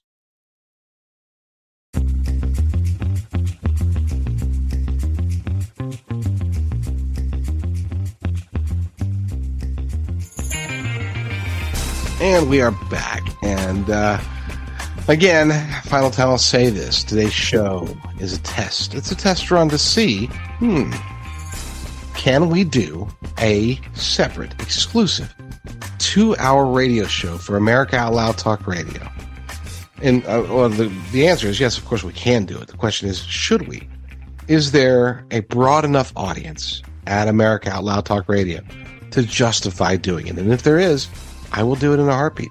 We now, because we have a producer starting to, on January 16th, the show will be broadcast, the regular show, the video show, will be broadcast live Monday through Friday at 2 p.m. Eastern, 11 a.m. Pacific. So 2 p.m. Eastern to 4 p.m. Eastern, we'll be taking live calls. We'll be getting live guests. It's going to be a very amazing transition for the show. So the question is, do we do an exclusive show for America Out Loud for radio? And when I say exclusive, I should say an exclusive radio show. And America Out Loud right now is by far, I mean, it's the biggest one for us. But how big is it? Is it big enough to justify? So that's why I need you, if you are listening at AmericaOutloud.com or listening through TuneIn, or, I mean, Malcolm's got it set up across the board everywhere, right? He's done a fantastic job, through all the various podcast networks, Apple Podcasts and all that stuff. If you're listening to me through an America Out Loud affiliate, we'll say, or venue, whatever, then go to jdrucker.com/talk, jdrucker.com/talk, and let me know you're out there. So we'll start doing a 2-hour exclusive every day, Monday through Friday, for my America Out Loud Talk Radio show. Awesome stuff. So let's continue. Hopefully, this article I kept forgetting his name. I apologize to Michael Wilkerson for forgetting his name. The article is 12 events to watch for in 2023, and we are on to number 6. Traditional global alliances break, new ones form. This is arguably the scariest one. Anybody who's familiar with BRICS and the growing influence of BRICS and the diminishing influence of the United States of America on the global arena, the global scale, this one could be a bad one, because we do leverage our relationships so well. I shouldn't say so well. We've done an adequate job of leveraging our relationships. I think our foreign relations have been far too extensive. We're spread out way too thin as a nation, but but we've been able to have influence, maybe influence that we shouldn't have had. But the problem is, and the only reason that I haven't been a complete isolationist in that regard is because, in a vacuum of power, then others will step in. And so if we're not there, then somebody else will. And I know that's the neocon perspective. I'm not justifying it. I'm just saying that I definitely am not justifying putting troops anywhere. I don't care. Okay. Keep our troops home. If unless somebody's going to attack us, I don't want a single troop anywhere else. Right. And keep our money here, aid. But when it comes to influence, in other words, when it comes to trade partners, for example, when it comes to humanitarian aid, when it makes absolute positive sense, when it comes to that type of influence, when we leave, somebody else steps in, and it's probably going to be the Chinese Communist Party or Russia or BRICS in general. Anyway, so according to the article, long-standing partnerships, such as the United States' relationship with Saudi Arabia, have already begun to unravel. Expect further strengthening of the China and Russia-led alliance involving former U.S. allies, or at least non-aligned nations such as India, Turkey, South Africa, and Brazil. As a contractor, I choose Hardy Fiber Cement because I've seen it outperform wood-based siding and other hard siding materials. The high-quality craftsmanship translates into beautiful and durable results that leave our customers at G-Fidel extremely satisfied. Using Hardy siding has significantly reduced my callbacks and warranty claims, too. At James Hardy, we're here to support you, from training materials to resources that can help you generate a greater profit. Learn more about growing your business with us at jameshardy.com/build. Do you ever feel like you're stuck in a rut? Break out of it and take control of your future by training for a new career at Arc Labs Welding School. In as little as 6 months, you can learn the skills employers are looking for and start a new career in an important and in-demand field. From complete beginner to industry veteran, we have classes for all skill levels featuring hands-on training on a schedule that works for you. Stop thinking about a new career and make it happen. Classes are enrolling now. Visit arclabs.edu to get started today. Which all of the Turkey could be a BRICS nation someday. India, South Africa, and Brazil already are. So, crazy stuff. Most vulnerable to geopolitical shifts are countries in Africa, Southeast Asia, and South America, which is basically everywhere else, except for, well, whatever. Not ripping on the article, just saying. Because of sanctions, warfare, and incoherent or at least inconsistent foreign policy, the United States ends up in a net deficit position, losing more friends than it gains in this process. And that is, like I said, a very big concern, because when, us having leverage, the United States has not been able to properly use its leverage. Just as an example, we were in Afghanistan for 2 decades? And yet, why didn't we? Afghanistan, next to China, Afghanistan has the highest concentration of rare earths. If we're going to be there, why didn't we get them? That's stupid. That's idiotic. That is the dumbest thing possible. Okay? Hey, we're going to help you with the Taliban. We're going to help keep you in control. We're going to take your rare earths, okay? You like that? You don't like that? Then if you don't like it, we'll leave. Either way, we win. Okay? It's a benefit for us. Either we move out, and we protect our troops, we protect our nation, we move our troops out, you guys fend for yourselves, or if we're going to stay here, then we're getting your rare earths. That's the style of negotiation that the Chinese Communist Party will do with these countries. We didn't. We're stupid in that regard, and we should have. Number 7, U.S. dollar dominance continues to erode. Hard money returns to favor, with commodity-backed currencies taking the spotlight. Alt payment systems, petrodollars, being replaced with petro rubles or petro yuans, as well as central bank issued digital currencies, will all conspire to slowly erode the U.S. dollar's share of global financial and trade flows. Cannot stress this enough. This is already in the process of happening, folks. The digital dollar is definitely going to be a thing. It's already happening. Digital currencies across the globe are already popping up at various degrees of finality. Eventually, and I would say it's most likely going to be finalized in 2024, but it could happen as early as 2023. We are going to see essentially all of the current paper fiat currencies replaced by digital currencies. And when that happens, we will at some point in the future, I don't know if it's this year, next year, 10 years from now, whenever, but at some point, the vulnerability of these central bank digital currencies spread out across the globe in various countries will be revealed. And then the ultimate solution to all of the world's financial problems, they will have one central bank digital currency. That is the true central bank digital currency. One currency to rule them all. Everything else will be replaced. And then we will have the one world currency. That's the path that we're on. And I don't see an easy way to break off that path. Again, I always stress to people, focus locally. Build up your local economies as best you can. Your local trade, get trade partners, get bartering partners, get people close by that. And these are all Band-Aid solutions. That's short-term stuff, But with that said, we need to do something. We need to protect ourselves because there's going to be the vast majority of Americans are going to become more and more and more beholden to government, and central bank digital currencies is the easiest way to have complete control over what people do, where they do it, who they do it with. We're seeing so many control factors being put into place. This is one of the reasons why I'm so happy that Old Glory Bank is finally launching in March. I don't have all the details. I'm trying to get somebody over there to do an interview with me. Seth Rich and a bunch of other rich celebrities bought a bank in Oklahoma, and they're opening it up for the public, and it's going to be awesome. I have a feeling it's going to be great. Can't wait to open my account there. They're not a sponsor, by the way. So if you're thinking, today's show is sponsored by Old Glory Bank. Nope. I just really greatly appreciate what they're doing. And one of the main reasons is cancel culture, of course. People getting their bank accounts closed, their PayPal $2,500 fines, their Give Send Goes, or not Give Send Go, but their GoFundMe. Give Send Go is good. GoFundMe, bad. Patreon, bad. Okay. The likelihood of a conservative or a Christian or both getting canceled, financially speaking, is growing every single day, which is why I like ideas such as Old Glory Bank, such as Give Send Go. Okay. And you can always support me in the show by going to givesendgo.com/JD Rucker. Well, there we go. See, I was able to throw that in there smoothly without it wasn't even planned. That was impromptu. Man, I can't wait. I really want to do a standalone radio show because I like radio. Okay. The funny part is, one of the reasons that I can't do video is because when I do, I can't do video, but why I am different when doing radio versus video.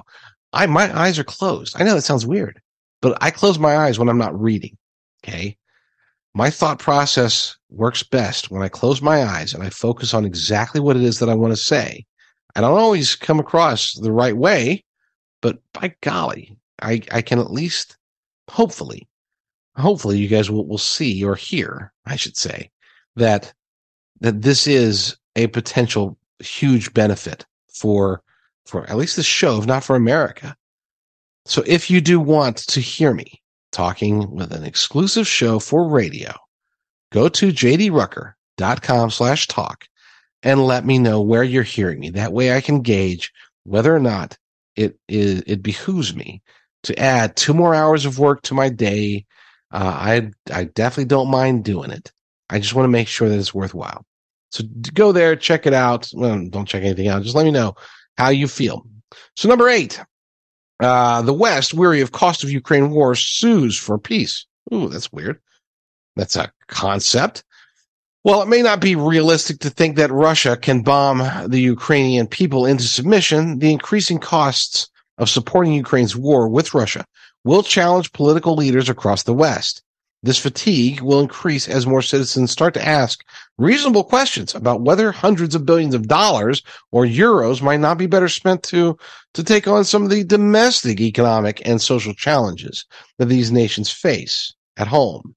Eventually, Western governments and Putin each decide that a half a loaf is better than no loaf at all. I want all the loaves to stay here in the United States. I'm not a fan of a whole lot of foreign aid. I'm not a fan of military aid. I'm definitely not a fan of sending any of this aid to Ukraine. Not because I'm against the Ukrainian people, not because I'm pro-Putin, but because I can argue, and I think that this argument can be made very clearly by smarter people than me. I can argue, though, that we are perpetuating the suffering of the Ukrainian people by continuing to push this. Had we not helped out, and Western nations not been so directly involved with the war, I'm not talking about humanitarian efforts, I'm talking about the war itself. And I think it's likely that the Vladimir Zelensky regime would have already fallen, the very corrupt regime, and that Russia would have gotten what it wants with Crimea and with the eastern border, and the people that are there who want to be part of Russia will get their way too, and the people that don't want to be part of Russia will still be Ukrainians, and everything's hunky dory. Maybe that's an idealistic dreamy way of looking at it, but that's what I think could have happened if we didn't just butt our nose into it. Instead, we're perpetuating the war. We're perpetuating the suffering by giving them just enough aid to fight back on Russia, but not enough to actually do anything about it. I'm not suggesting we should have given more by any means. I'm just saying that, look, it has been a lost cause from the beginning. We should have just let this regional conflict take place, just as we wouldn't have wanted Russia to get involved when we're in Iraq or when we're in Afghanistan. We would have gotten mad if they got involved, in those regional conflicts. I don't blame them for getting mad that we're involved. Again, I'm not justifying the invasion. I think that Russians are in the wrong, obviously. And I don't want to blame the Ukrainian people by any means for being victims, because they are victims. But I do blame Vladimir Zelensky just as much as I blame Vladimir Putin. Okay, Zelensky could have stopped this war many times over the last year. He could have prevented the war from happening in the first place if he had just revealed before the war what he already knew, what he's revealed now to CNN, that the Biden regime and NATO in general told him, hey, your Ukraine's membership to NATO is denied. But don't tell anybody. We don't want anybody to know that, because, maybe Russia won't invade. If we want Russia to invade, that should concern you, that they wanted Russia to invade. Of course it should concern you, but we'll talk about that more someday soon. Number 9, domino effect of exposure. The recent uncovering of high-level frauds and corruption involving U.S. government agencies and personnel continues. Increasing transparency leads to accountability. I don't know if that's true. I wish it were true. Hopefully it does. Hopefully it will happen, but I'm not so sure. Well, anyway, eventually the evidence becomes too overwhelming to ignore. Arrests, trials, and convictions ensue. Congressional hearings lead to a wave of resignations and first steps towards fundamental institutional reform. Gosh, I hope that's all correct. I really do. I'm not holding my breath, though. Okay. Do I think there's going to be congressional hearings? Sure. Do I think anything will come from them? There's going to be arrests, trials, and convictions? No, I don't. I think that it's just going to be buried by corporate media, buried by the government. Republicans will say, hey, we had our hearing and we exposed them. Victory. But no, I don't think people are going to get arrested for it, even though they clearly should. Number 10, China barks but doesn't bite at Taiwan. Gosh, I hope this one's true too. While we should expect the growling and barking to grow louder with more frequent airspace incursions, naval activity, intimidation, and outright threats, it is highly unlikely that China invades Taiwan in 2023. While China most certainly would prefer to confront Taiwan while the Biden administration remains in power rather than face an improbable return of Donald Trump to the presidency. That's weird. Xi Jinping's government will conclude that they are not ready militarily, politically, or otherwise to invade Taiwan. Domestic issues, including a worsening economy and rising social unrest within mainland China, will mean that creating a row with the United States and other trading partners in the West remains untenable for the time being. While Russia might be able to make do without selling gas to Germany, there's no way the Chinese economy can survive it if abruptly cuts itself off from the United States and the Western Europe. Again, I really hope that one's true. Number 11. Second half rebound in economy and markets. I'll already say wrong, but whatever. While I'm not optimistic about the first half, I take great comfort in the breadth and resilience of the American economy. I did too, by the way, until 2021. That all changed. Back to the article. There is enormous unleashed latent potential in oil and gas, in manufacturing onshoring, in supply chain realignment, and in new technologies such as AI, quantum computing, blockchain, and cold fusion. Wow. I'm just going to disagree across the board there and leave it at that. Number 12, more of the same. What could derail a more V-shaped recovery are the same forces that help bring the recession about. Poor policy decisions that continue to damage our energy industry, keep our borders insecure, and fail to dismantle the out-of-control regulatory bureaucracy that is impeding innovations in energy, financial services, and technology. Again, look, things may get better. That'll be because God wills them to get better. It's definitely not going to be because the Biden-Harris regime comes to their senses. It's not going to be because Republicans in Congress are able to fix things. We can and should expect things to get worse. Prepare for the worst, pray for the best. It's the best way to look at it. So this list started off with a bang, but I disagreed with the last few. So whatever. It is what it is. We're not always going to agree. Go to jdrucker.com/talk and let me know where you're hearing me from. Lord willing, we will be back very soon with another episode. But in the meantime, you all stay strong, stay safe, and God bless.